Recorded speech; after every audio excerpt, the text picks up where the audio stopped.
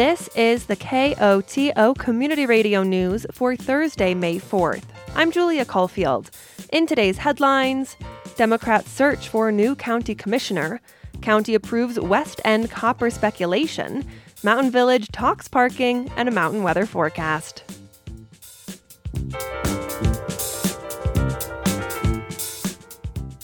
San Miguel County Democrats are in the process of filling the seat left vacant by Commissioner Hillary Cooper. Cooper is leaving her position to take a job in Governor Polis's administration. Her final day will be May 8th. Per state statute, as a partisan seat, the party of the elected official chooses their replacement. Cooper ran as a Democrat. The Democrats will select the new commissioner. But it's not all the Democrats in San Miguel County. The appointment will be decided by a vacancy committee. It's all the precinct organizers. It's any sitting elected Democrat in the county, like a person that's got voted as a Democrat, not just because you're a Democrat and you got voted into office like a town council type thing, but an actual Democrat election.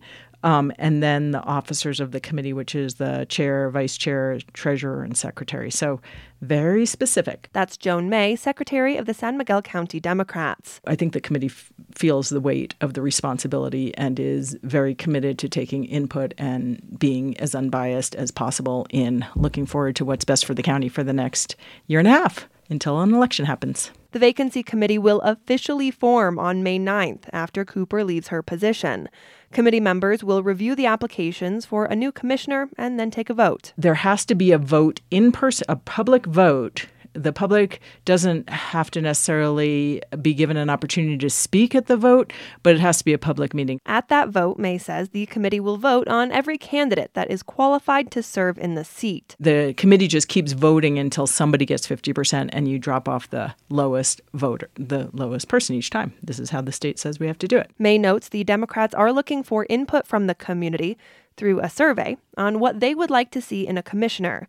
But she says it's not looking for input on the vote itself. What the committee's looking for is like, hey, did you think about this? It's not like, well, I don't like how that person did it, or I got 25 people to say that this person should be appointed. It's not a popularity contest. It's not a vote. It's really just for input, for things that you want the committee, like, did you think about this issue or this personality trait or whatever?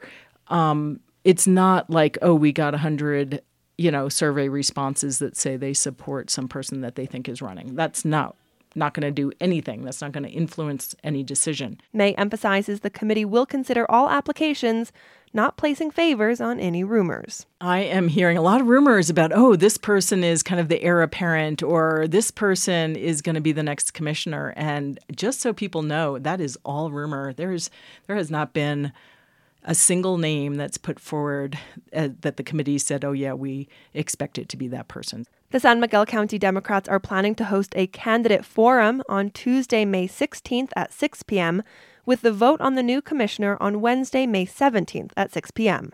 Individuals can submit their opinion on the selection by going to smcdemocrats.org.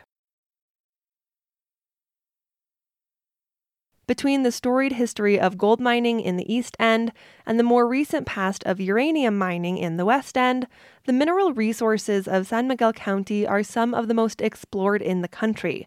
And while mining operations more or less ceased some decades ago, a renewed thirst for precious metals has led to an increase in activity. At a recent county commissioner meeting, a new copper mining endeavor was approved. KOTO's Gavin McGough has more. The San Miguel Board of County Commissioners hears land use concerns and applications all the time. But amongst the typical matters of rezoning requests and impact fee appeals, one land use application stands out. At a commissioner meeting this week, senior planner with the county, John Hubner, introduces the proposal. 5 exploratory drill pads are constructed on federal mine claims are proposed on BLM-managed public lands. The drilling, exploration activity, or prospecting is largely expected to be core samples. And there is one drill pad proposed in the state of Utah in San Juan County that would be accessed from the state of Colorado. Yes, far on the county's west end, up along the Utah border, a mining speculation company by the name of Tarsus Resources has been working on an application to explore for copper. Hubner tells the commissioners the county's Planning and Zoning Commission has approved the application with some reservations.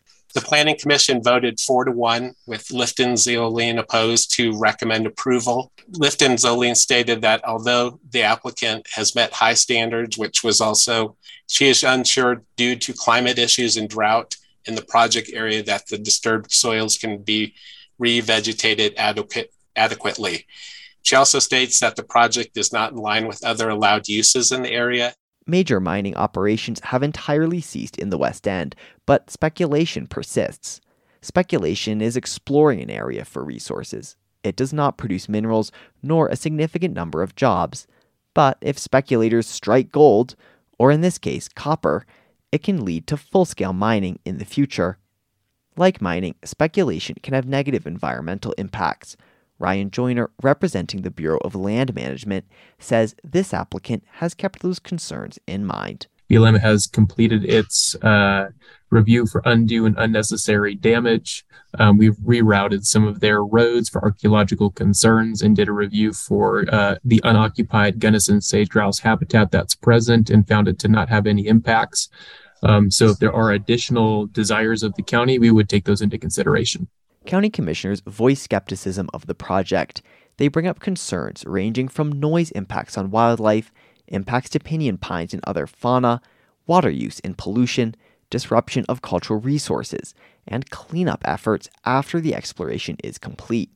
Hubner specifies some of the commissioners' conditions.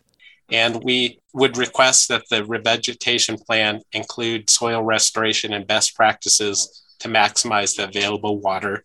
And the CPW has provided a seed mix recommendation, which we would request would be followed. Commissioners are not the only ones with environmental concerns. Mason Osgood, director of the conservation group Sheep Mountain Alliance, says in a public comment the mining claims come very close to conservation legislation currently in Congress. I just want to reiterate the values of the landscape that this project is taking place on. We have a proposed Dolores National Conservation Area legislation that is less than a mile from where this project is taking place. And most recently, there's been news about a proposed national monument in this region to protect the Dolores landscape. The values of extraction industries go directly against the values of a national monument. Despite the discussion, the county's land use code does allow mineral claims in the West End district. So following numerous work sessions and discussions held over the past few months, the commissioners vote to approve Tarsus Resources' application with 2 in favor and 1, Commissioner Cooper, opposed. Parking in Mountain Village is looking to get a shakeup in the next several years. Last month, Mountain Village Town Council heard from Walker Consultants about research they've done into the challenges and potential solutions for parking in Mountain Village. For Andrew Vidor with Walker Consultants, when thinking about parking, it's important to identify all the individuals who will be using the space. Employees coming to and from work, business customers, visitors getting to the ski slopes. And so everybody's going to have their own need for how they park, where they park, why they park, and for how long they park. So we want to make sure that we're providing access for all parkers. Vidor looked at Mountain Village's parking compared to other communities in the region or towns with similar feels. Almost all communities or resorts charge more for parking than the town of Mountain Village does during the winter season. Most of them also have tiered pricing models. So the most convenient and preferred parking is going to be the most expensive. The facilities, whether it's lots or garages that you may need to walk farther or be shuttled in from, are going to have lower pricing fees. Fedor says most communities have double the hourly rate. So it's a really pretty good bargain for the customer right now, but I think there's a lot of revenue that's being left on the table considering the rates you're charging are relatively low. In addition, most communities have a different price structure for weekdays and weekends, when there's often more demand. Fedor says weekday rates average $20 per day, with weekend rates of roughly $25 per day. Vidor's presentation to Town Council was a work session, so there were no decisions made on new rate structures, but he recommends putting a tiered structure in place. Economy, preferred and premium lots. So that equates to the Meadows lot, for example, being the economy lot. You do have to walk or take the gondola or chondola from there. The gondola parking garage is a preferred location. It's essentially ski in, ski out for those that choose to. And if you don't want to ski down the cat tracks to the base area, you're able to easily get on the gondola to take you to the base of the village. The Heritage parking garage and North and South Village lots very much are premium parking. The Heritage parking garage is underground, it's heated, it's covered, so you're not going to have to worry about brushing snow off at the end of the day. And if you're looking for a short walk, you're right there at the base. Vidor recommends increasing the hourly rate for the premium lots, in addition to establishing a weekday versus weekend rate and placing parking fees for the gondola and Meadows parking lots.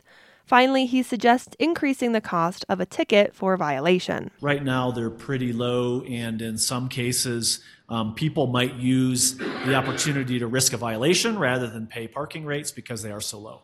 So this incentivizes violations to be a consequence, not a risk game that you play to maybe or get a ticket versus paying for parking. Vidor notes he doesn't want to make things significantly more difficult or expensive for employees, so he recommends a parking pass that would be low cost. Shifts in parking fee structures is in part to help offset the cost of a future expansion to the gondola parking garage. Mountain Village plans to add an additional 2 levels to the garage to the tune of roughly $20 million. Then, once the garage is expanded, Vidor says it will likely cost $1.7 million annually to operate and maintain. If we take the strategies with the implementations and rate adjustments and policy adjustments that we discussed earlier, we move from about $500,000 in revenue to about $1.2 million in revenue on an annual basis. So just implementing day parking rates and making adjustments to the parking fees will not alone cover all of the expenses on an annual basis. But it's a significant amount of revenue that you would be generating, and you're really not that far off from where you need to be on an annual basis to cover all the operating costs for the parking system as a whole. Mountain Village Town Council will need to vote on any potential changes to the parking fee structure, and a timeline is still up in the air, based on agreements with Telluride Ski and Golf. Highway 141 between Natarita and Gateway will likely be closed on Friday evening due to forecasted high river flows. According to the Colorado Department of Transportation, if the river reaches expected levels, CDOT will close the highway at 5 p.m. and remain closed until the flood danger has subsided. The closure will take place between mile marker 64, just north of Natarita at the junction with County Road CC, and mile marker 110, just south of Gateway. Drivers should not bypass the closure barricades. Starting a business takes more than just a great idea. Like it or not, money is an important piece in the game. That's why the Telluride Venture Network is hosting an investment boot camp to help startups looking for investment. According to TVN, the boot camp will focus on 5 key areas, including perfecting a pitch, building an investor pipeline, refining a financial model, creating a deck, and developing confidence in holding investor meetings. The boot camp will culminate in a demo day where businesses get to pitch to investors in the area. The boot camp will be a hybrid of in-person and virtual events running from June 25th to June 30th. Applications for the boot camp will be accepted on a rolling basis from now until May 31st. Preference will be given to Telluride and Western Slope businesses. Applications are available at TellurideVentureNetwork.com. Colorado's bees will be getting new protections against some pesticides.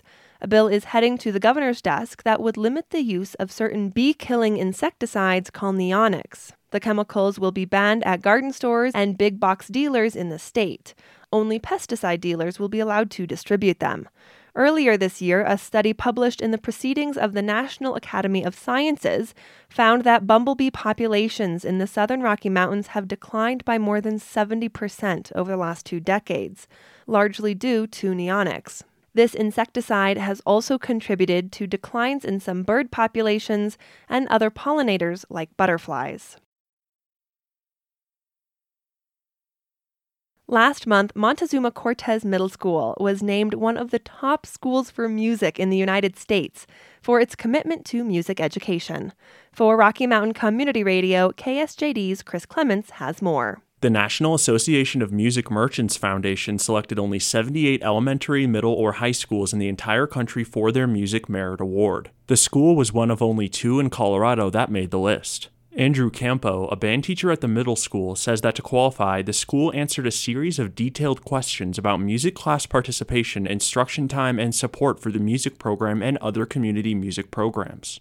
And what kind of steps do we take to make sure that our music program is inclusive of everybody, no matter if they're English language learners or if they're special education or if they're having a hard time affording things. And so I think we look pretty good on all of those criteria.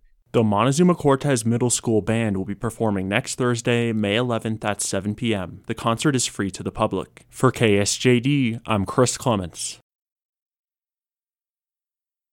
In a history-making move on Wednesday, Colorado Parks and Wildlife Commissioners approved the state's final gray wolf restoration and management plan. As KDNK's Morgan Neely reports for Rocky Mountain Community Radio, it's the culmination of a years-long process. But not everyone is happy. In a voluminous gymnasium on Colorado Mountain College's Spring Valley campus between Glenwood Springs and Carbondale, CPW commissioners held a marathon 9-hour meeting Wednesday. They're going to do it again today, but the heavy lifting is now behind them. Voters narrowly approved Proposition 114 in the November 2020 election. The ballot measure directed CPW to restore wolves to Colorado by December 31st, 2023, and kicked off years of stakeholder and technical group meetings, public engagement, and opportunities for written comment. After CPW released a draft plan on December 9th, 2022, there have been 6 virtual and in-person meetings around the state with about 4,000 written and verbal comments submitted. All that culminated Wednesday with commissioners voting 11-0 to approve the final Colorado Wolf Restoration and Management Plan. Eric Odell, a species conservation program manager for CPW, is the state's biological and technical lead for wolf restoration. He told the crowd of dozens of ranchers, outfitters, conservationists, and CPW officers and officials that the process has benefited from discussions with counterparts in other western states that already have wolves. A fundamental and primary takeaway from these conversations was that the biological realities of reintroducing and managing wolves is not that different from many other species that state wildlife management agencies have experience with. But what is fundamentally different about wolves when comparing that to other conservation efforts is the level of public interest and attention in the polarizing social and political aspect that this species brings. And that's certainly been what we've experienced throughout this process. And it has been polarizing, with ranchers and outfitters claiming wolves would destroy their livelihood and even the Western way of life, while conservation biologists and animal welfare advocates have pointed to the success of wolves in Yellowstone National Park in nurturing a balanced ecosystem, restoring overgrazed aspen forests, even boosting bee populations and riparian habitat. 39 of Colorado's 64 counties passed resolutions opposing wolf reintroduction before the vote in November 2020. And ultimately, Prop 114 only got a majority of the vote in 13 counties. But those were very populous counties on the Front Range, along with Pitkin and Summit counties, and 3 counties in the southwest corner of the state. Garfield County commissioners have been staunch opponents of wolf reintroduction and have worked with ranchers and state lawmakers to try to boost compensation figures for wolf depredation of livestock. They've also advocated to postpone restoration until the state can receive a 10J designation from the federal government. That would classify wolves as a non-essential experimental population and allow CPW and the public more leeway to kill the apex predator if livestock, working dogs, or humans are threatened or harassed. 63% of Garfield County citizens voted against the reintroduction. That's Garfield County Commissioner Mike Sampson, who's held office since 2008. The state reintroduction plan must provide our citizens, grazers, outfitters, etc., with adequate tools to manage an apex predator being forced upon them. As you're aware, Garfield County has stood against the effort to reintroduce wolves since well before the vote. However, here we are.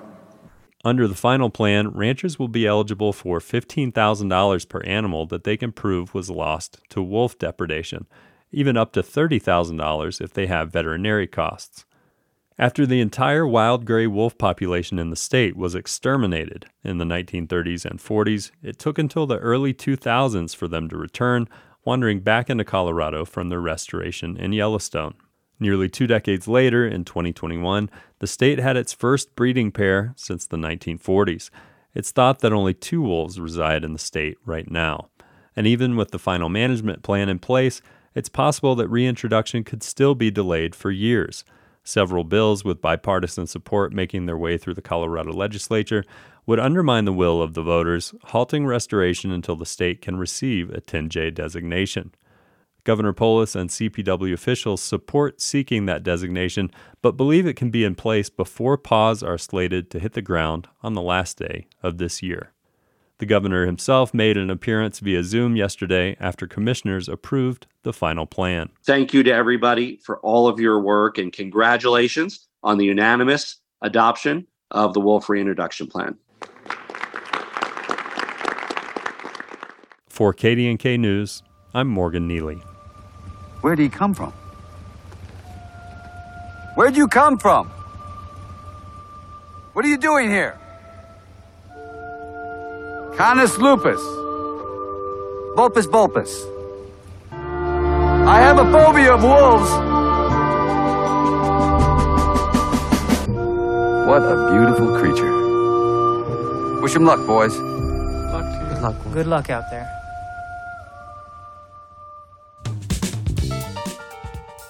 The National Weather Service forecast for the western San Juans calls for mostly clear skies tonight with a low around 30 degrees. Winds could gust as high as 25 miles per hour. Friday, expect sunny skies with a high near 50 degrees. Winds could gust as high as 30 miles per hour. Friday night, there's a 20% chance of snow showers with mostly cloudy skies and a low around 30.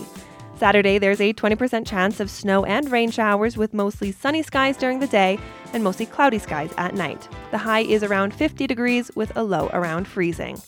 This has been the news for Thursday, May 4th. Thanks for listening. If you have a story idea or a news tip, call the news team at 970-728-3206. And now, personal commentaries. Hey, KOTO listeners. Happy Mental Health Awareness Month. Communities That Care, in conjunction with Tri-County Health Network, is hosting a free screening of the short film Skyline on Thursday, May 11th at the Palm Theater.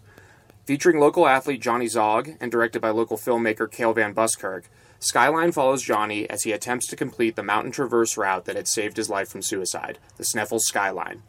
Doors of the Palm will open at 6:30 p.m., and the film will be shown at 7 p.m. The film will be followed by a Q&A with Johnny. Adults and youth in middle school and high school are encouraged to attend. Local organizations will be in the lobby providing information about mental health resources, and free pizza will be provided. Let's continue to come together to create a happier and healthier community for kids and adults alike. Hey, Telluride, happy off season. This is Megan Berry, Director of Rainbow Preschool and Rockies School Age Program. And I wanted to invite all of you to the Rainbow, Rockies, and Rascals Spring Fundraiser. We'll be having our event this year on Friday, May 19th at the Sheridan Opera House from 5:30 to 9:30 p.m. A $15 ticket will include an awesome silent and live auction with donations from your favorite local businesses, as well as enter you into a 2023-2024 Ski Pass raffle. Also included in your ticket will be delicious food catered by Patrick LeGuen's, live music with Sean Mahoney and Flatliner Express, free champagne while it lasts, and a super fun locals classic community party. Some auction items include a hot air balloon ride for 2, a catered dinner for 6 with wine pairings, Soul paddleboard, fine jewelry, festival passes, lodging, home goods, and much, much more. So please mark your calendars for May 19th to support the kids and come celebrate with us this off-season. Hope to see you there. Thanks, KOTO. Opinions broadcast over KOTO are those of the speakers. You are also invited to express your views after the news or on Access each weekday at around 4 p.m. If you would like to comment, please contact a staff person here at KOTO. We encourage you to speak out on important public issues.